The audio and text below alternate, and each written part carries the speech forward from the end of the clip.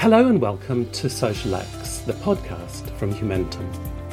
My name's George Miller and I'm delighted to welcome as our guest today Julian Stodd, who's a pioneering voice on social age thinking and a prolific author and thinker. Julian is also founder of Sea Salt Learning, a global learning consultancy which is active in the fields of social learning, social leadership, culture and change, and learning design, which maps perfectly onto the key focus of this podcast.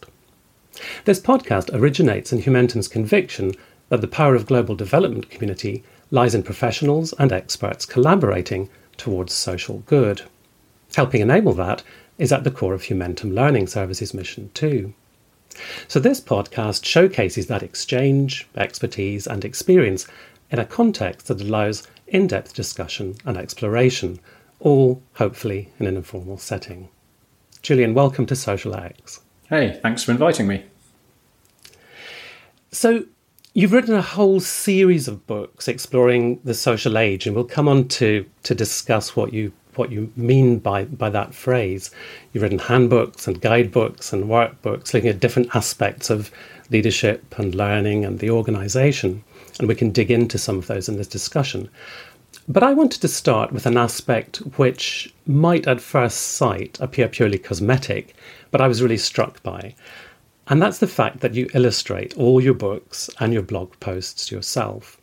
And the more I explored your work, the more I came to see that the illustration wasn't just decoration, but it was actually part of the way that you explore the world and ideas and make those ideas approachable to people.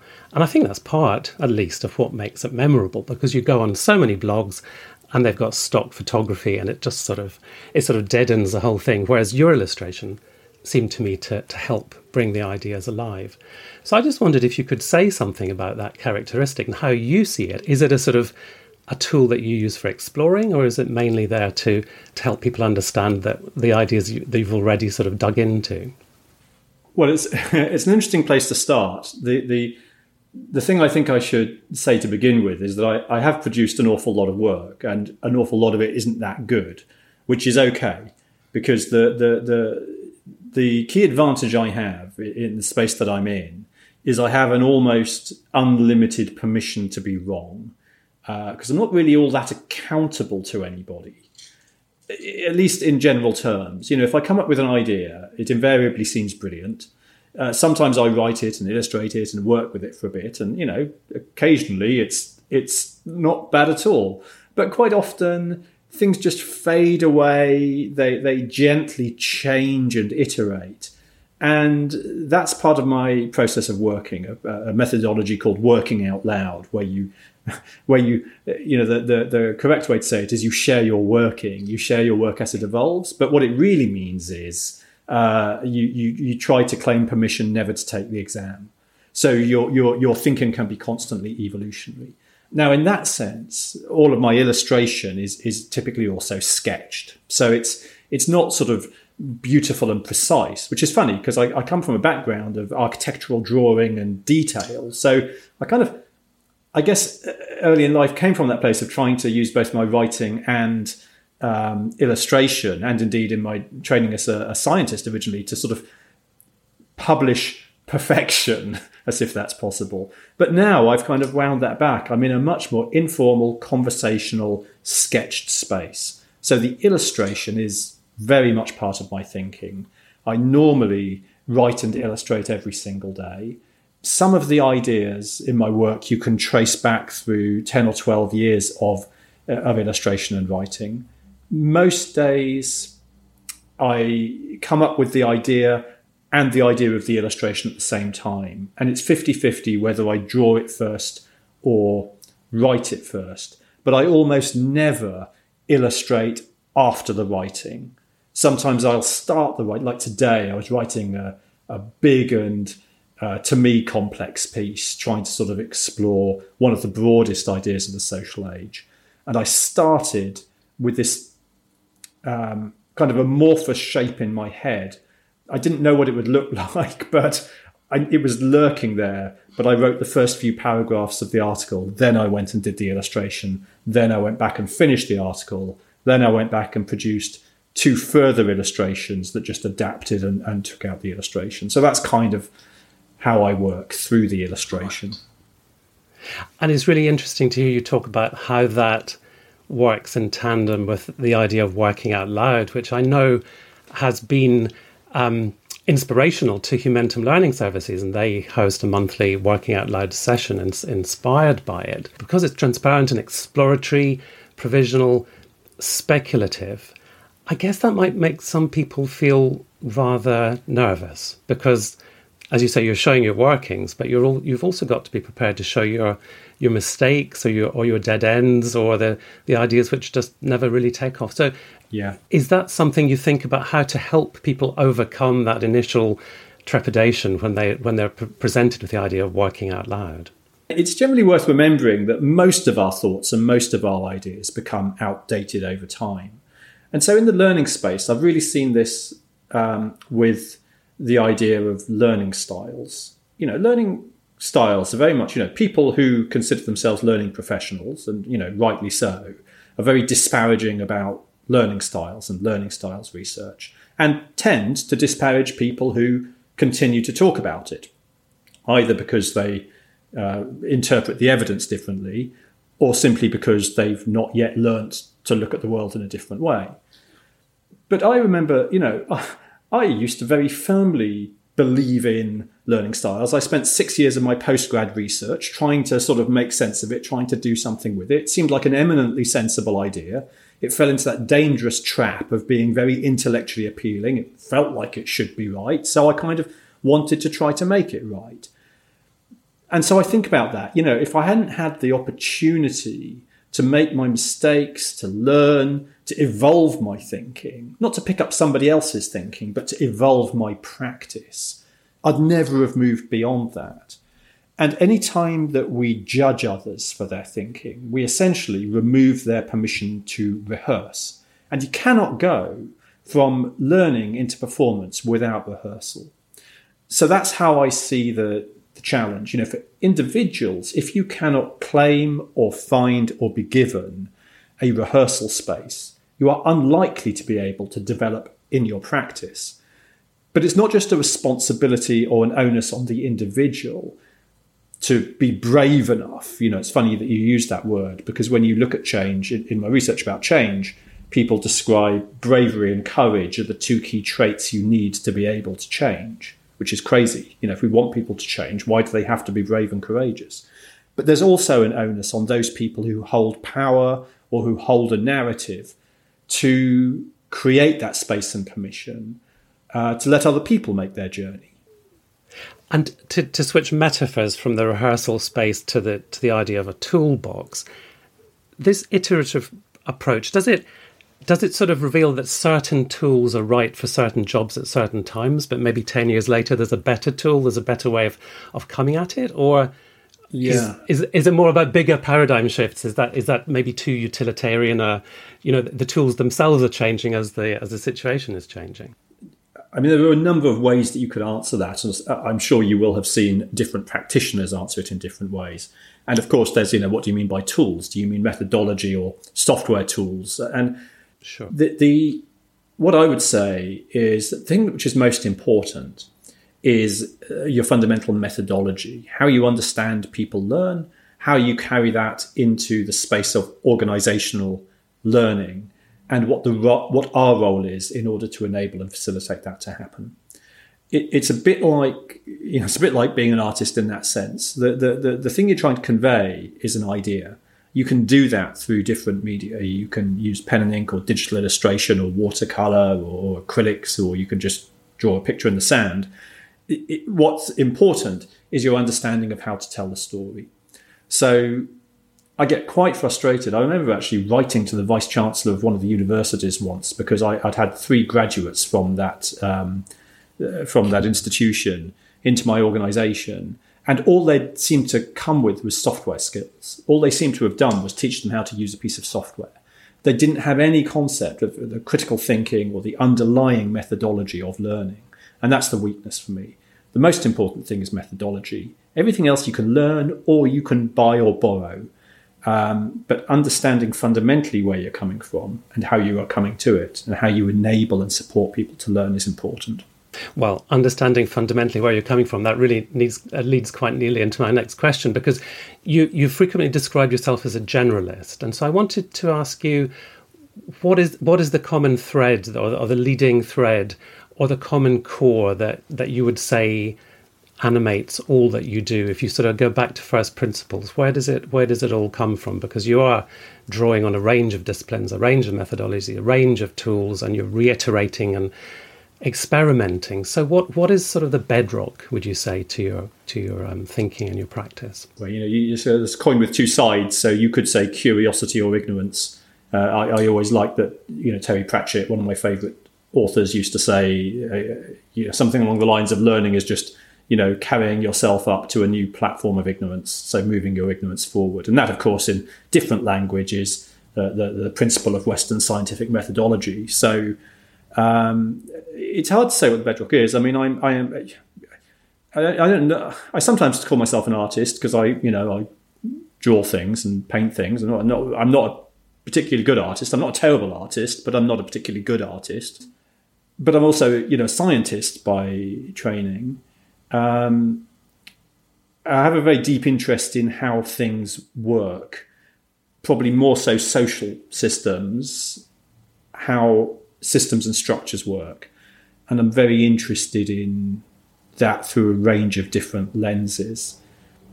A common feature in my work, and why I've ended up in this space somewhere between, I don't work in academia, but I don't work purely in organizations. I ground my work in practice. So most of my work can be carried into doing something about it. The acid test for me is, can you do something with this on a wet Thursday afternoon at 2:00?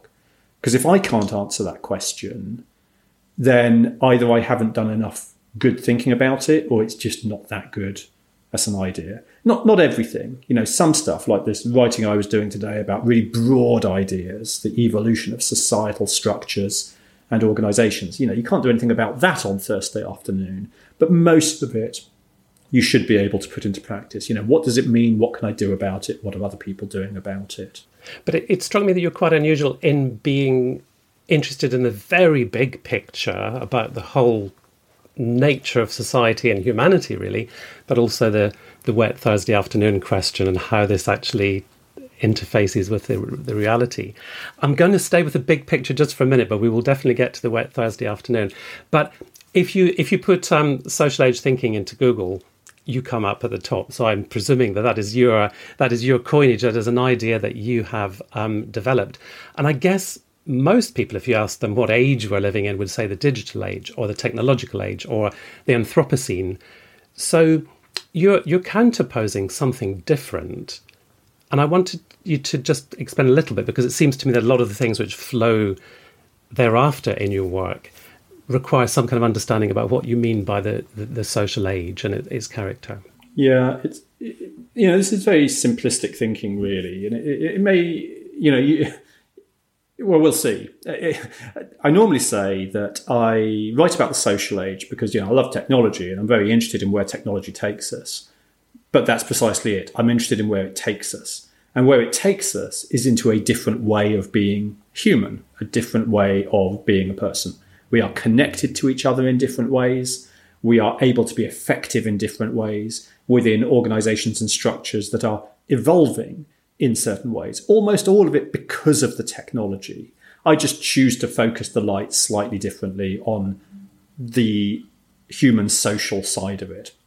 And sometimes when I describe the social age, I say, well, you could look around you and say everything is almost exactly the same as it's always been. But you could also look around you and say everything is almost entirely different than it has ever been, in small but subtle ways. The ways that we buy things, the way we produce things, the things we belong to, the things we believe, the people we know and how we know them, how the world changes. All of this is different than it used to be. And if you add all that up, you either have to decide that it's an aberration. You either say fundamentally nothing's changed, we just have some more computers and Facebook, or you say fundamentally everything has changed and we just haven't quite clocked yet that it's different. You then couple that with a second idea, which I'm increasingly attracted to, which is to say it's worth remembering that pretty much everything is made up. Our human social structures, organizations, law courts, police forces, the ways that we farm, the ways that we run shops, markets themselves, money, it's all made up. It's not like gravity. It's not innate. It's not natural. We have created these systems, which really are essentially structures of power and control and effectiveness. And we've somehow come to believe they're real, but they're not. We can rewire them and rework them. It's useful to remember that at every point, that the systems that served us well yesterday tell us precisely one thing, which is that they served us well yesterday. As the context continues to change, it is highly likely we will need new types of systems. So in the context of the social age, we will need new types of organizations. And that's what I'm interested in. Yeah. And you're interested, one of the aspects of that you're interested in is what kind of implications that has for leadership. What are the skills, the insights, the mindset that will enable leaders to cope with this and to work with it and to flourish in it? And I guess the titles of two of your most recent books give a sense, perhaps, of where your thinking is at in that regard. You've published Quiet Leadership and The Humble Leader in the recent months. And you say in the latter, the Humble Leader, in the social age, leadership may need to be more humble than heroic, and it will be the quiet voices that will lead. And I guess people might look around the world and what they see is quiet voices tending to be more and more drowned out by those who shout the loudest.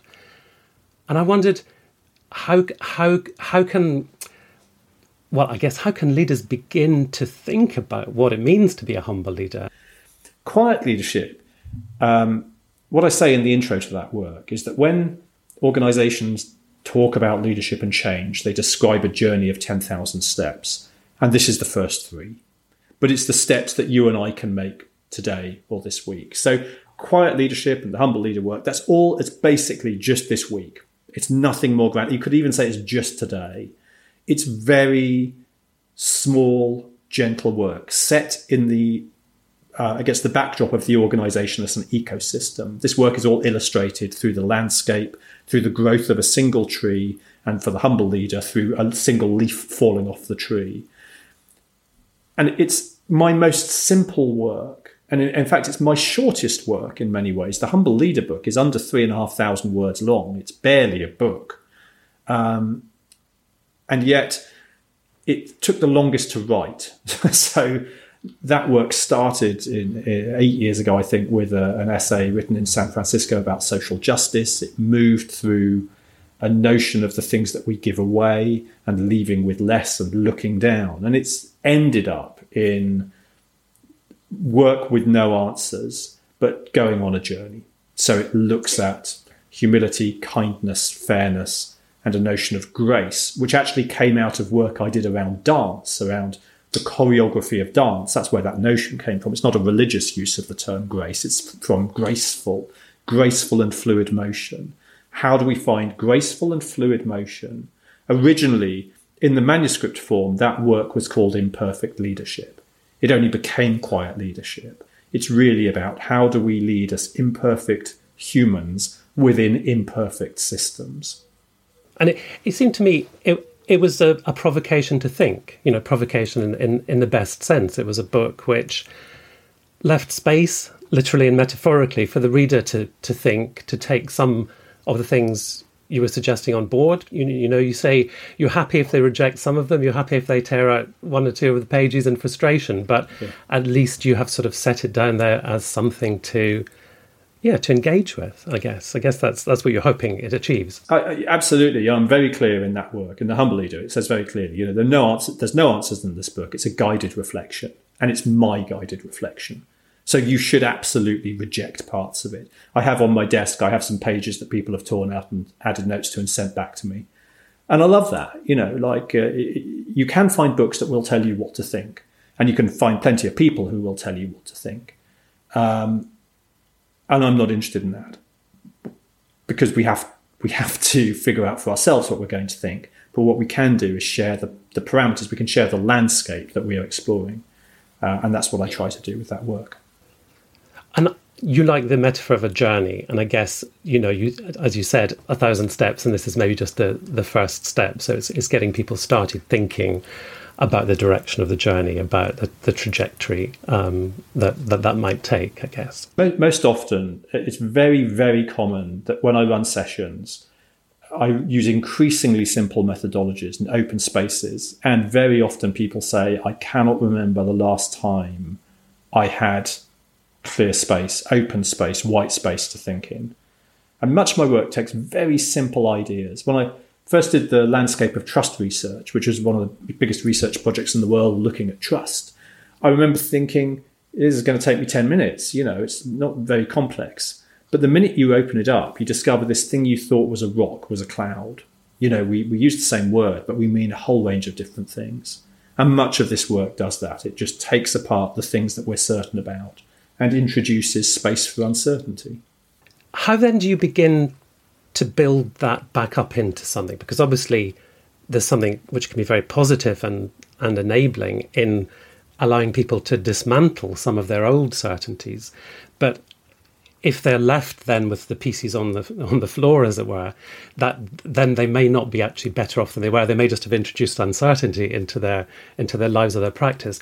What is the stage that comes after the questioning, the dismantling of the old? How do you then move forward? Well, that sort of tips us into the learning pillar of our work, which is about the role of disturbance in learning. And, how do you introduce disturbance? How do you use that disturbance? But how do you ensure that people leave within a narrative of change? If you leave people with disturbance at the end, it's unsafe. If you introduce disturbance too early, you make it too safe too soon. So you have to give people the opportunity to make that journey. And in my work, in my design and delivery of work, I use levels of narrative to do that. Personal narratives, co-created narratives, and formal organizational narratives, and exploring the tensions between them. And then moving into looped practice, action research cycles. So don't find the answer, but find an answer that's good enough for this cycle. And then ensure you have the space, the provocation, and the community to take it apart again and come back with a new answer for a new cycle. And crucially, share what you're doing. In the quiet leadership work, in that organizationless ecosystem, I say, individually, we can each look after one part of that landscape. I can tend to one field and you can look after part of the forest, and somebody can walk the path on the riverbank and pick up the litter. But unless we share something of our practice, those disparate activities, if the environment becomes polluted, if the water runs dry, we all suffer, and nobody individually can impose excellence on the system. Nobody can impose an answer. It has to be found and it has to be shared. We have to be able to find our story within a broader narrative. And I think that's how good learning happens. Yeah, I thought what you wrote about storytelling in various places was really interesting, because I think storytelling can be kind of seized upon as an unalloyed good, and the fact that narratives can be narratives of power is sometimes downplayed or entirely overlooked. And you had a really interesting metaphor when you were contesting that kind of view of narratives, and you say the role is to capture the wisdom from within the tribal communities, not impart colonial wisdom into them. And you're using that obviously metaphorically, but I wondered if you could say a little bit about this kind of, as it were, economy of narratives and storytelling, and when that can be harnessed for good versus when it can actually cause problems and really reinforce sort of structures of power that are not beneficial. Yeah. I mean, most of my work really just describes the mechanisms of systems. It doesn't describe good. sometimes people sort of gleefully say to me, oh, well, and what you've described, Hitler could have been a social leader. Well, he seemed to amass a big following and, in his terrible view of the world, get things done. So, of course, this is simply describing the social forces of coming together and the way that opinion forms and changes. So there's nothing inherently good about it. But what we can start to recognise is the structures that our thinking takes place within. So we inhabit social, tribal community structures within which we tend to believe that we are right, that we are good, that we have the view of the world. And conflict tends to lie between those types of structures. So to understand the way that scales up in organisations, in society, globally, is to understand how we come to live in a conflicted environment. Because, I'm an optimist, which may colour my thinking, but I think most people operate within a frame of reference where they understand they are the good people doing good things. I was working with a group recently who were stubbornly holding on to the notion that they're bad people. And, there are people who I can tell you are bad, but it's a relative construct. It's my belief that they are bad. Again, it's not absolutely, you can't measure it. I can't cut somebody in half and tell you if they are good and bad. We act according to that which seems right locally. And I should say, I recognise that some people have belief in religious systems that gives them absolute notions of good and bad. But still, that, we have to recognise that people operate within that belief system. So often in conflict, you have two groups of people who would self-identify as being good and right coming together and yet creating an overall dynamic which is bad and poor in its outcome. So how do we move beyond that? Most likely not by trying to impose a narrative on others, but to recognise dialogue through difference and dissent, what that looks like and why we often resist it. And that's challenging. It's an understatement. As I said at the beginning, on this podcast, we're interested in exploring what constitutes strong learning and development within organisations. And I was really interested to see you wrote, a true learning organisation is one that is great to learn in, but which also learns itself. And so a very simple, pragmatic question, how rare are those? It's not rare to find it in pockets. It's rare to find it overall. Organisations tend to entrust the important things to intuition. And that's very risky because it means things go well, they go well, they go well, and then they go appallingly badly. I'll give you an example. In my current research, I'm looking at experimentation and failure across 37 global organisations. And pretty much all of them describe methodologies and governance around experimentation. Doesn't mean they all do it well. About half of them self-identify that they can barely manage it at all, but they do at least have systems and processes. Not a single one of them has a methodology around failure. What they rely on is intuition, people thinking that they are doing something really well. And what that means is that you fail and it's fine and it's good and we learn, and you fail and it's fine and it's good and we learn, and you fail in a slightly different context and we execute you. So the experience of failure is highly erratic because it's intuitive. It's not consistent. And so our expectation of failure is governed more by this folklore of fear that surrounds us rather than by a hard edge that we can see and walk up close to. And I think that's an interesting thing, that most of the forces that govern the social structure of the organisation are highly relative. So trust and pride and fear and belonging and belief, these things are highly subjective and often intuitive. We often don't look in detail at how they work. But in my work, I would say, you have these two sides of the organisation. You have the formal structure and you have the social structure. And you need both. But there's this dynamic tension between them. And if you had to ask which was the most important, I'd argue the social structure. So you have to understand that in this tension, you cannot impose excellence. It's an emergent feature from the system. My sense is that failure is acceptable, or at least there's a rhetoric of failure being acceptable as long as it's learned from and you reiterate and and so on, and the process can repeat and you can improve.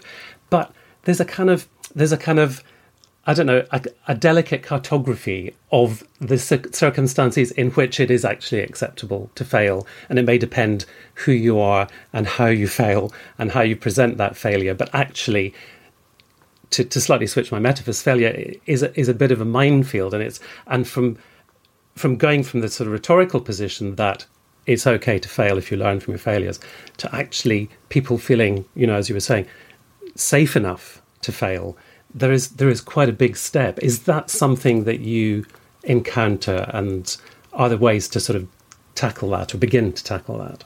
Yeah, I mean, for me, it falls into one of many categories where we say things which are pretty much inane. We say things that just sort of sound good and sound like they're right, but they bear no relevance to what happens in the real world.